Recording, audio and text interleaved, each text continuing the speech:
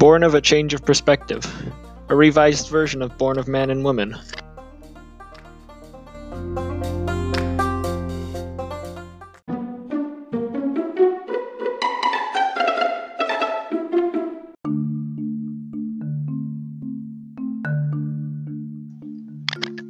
I have to say I was rather curious when I saw the thing.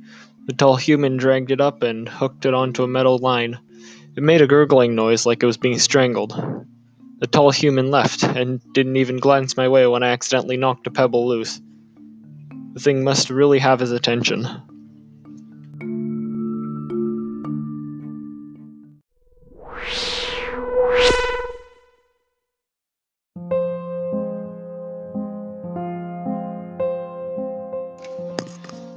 I got a little closer to the thing, and the first thing that hit me was the smell. It was something I had never experienced before, and it was neither good nor bad, simply peculiar. The greenish ooze it gave was another thing altogether. It constantly emanated from its skin like a particularly bad disease, and soaked through the carpet.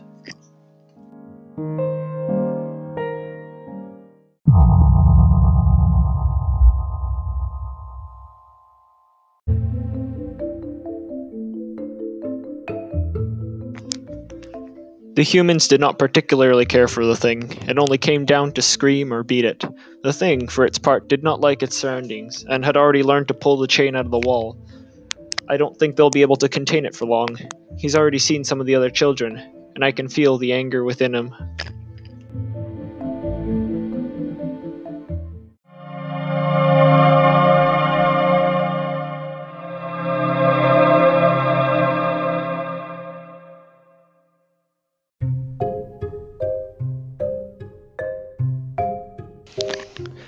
It was only yesterday I saw something quite extraordinary. A cat, probably one of the other children's, managed to find its way down to the cellar where we are. Then it found the thing, and started to yowl and hiss when the thing reached out and grabbed it by the scruff.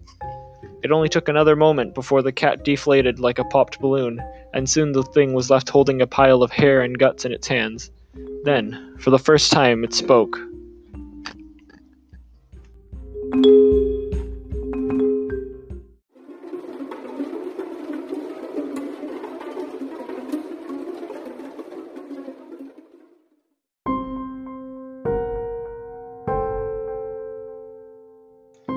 The ranting went on for weeks, during which it also attacked the tall human, twice, and nearly managed to escape from the cellar.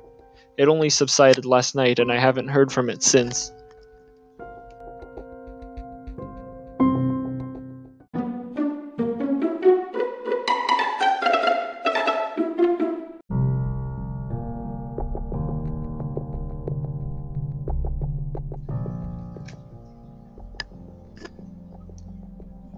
What is that sound?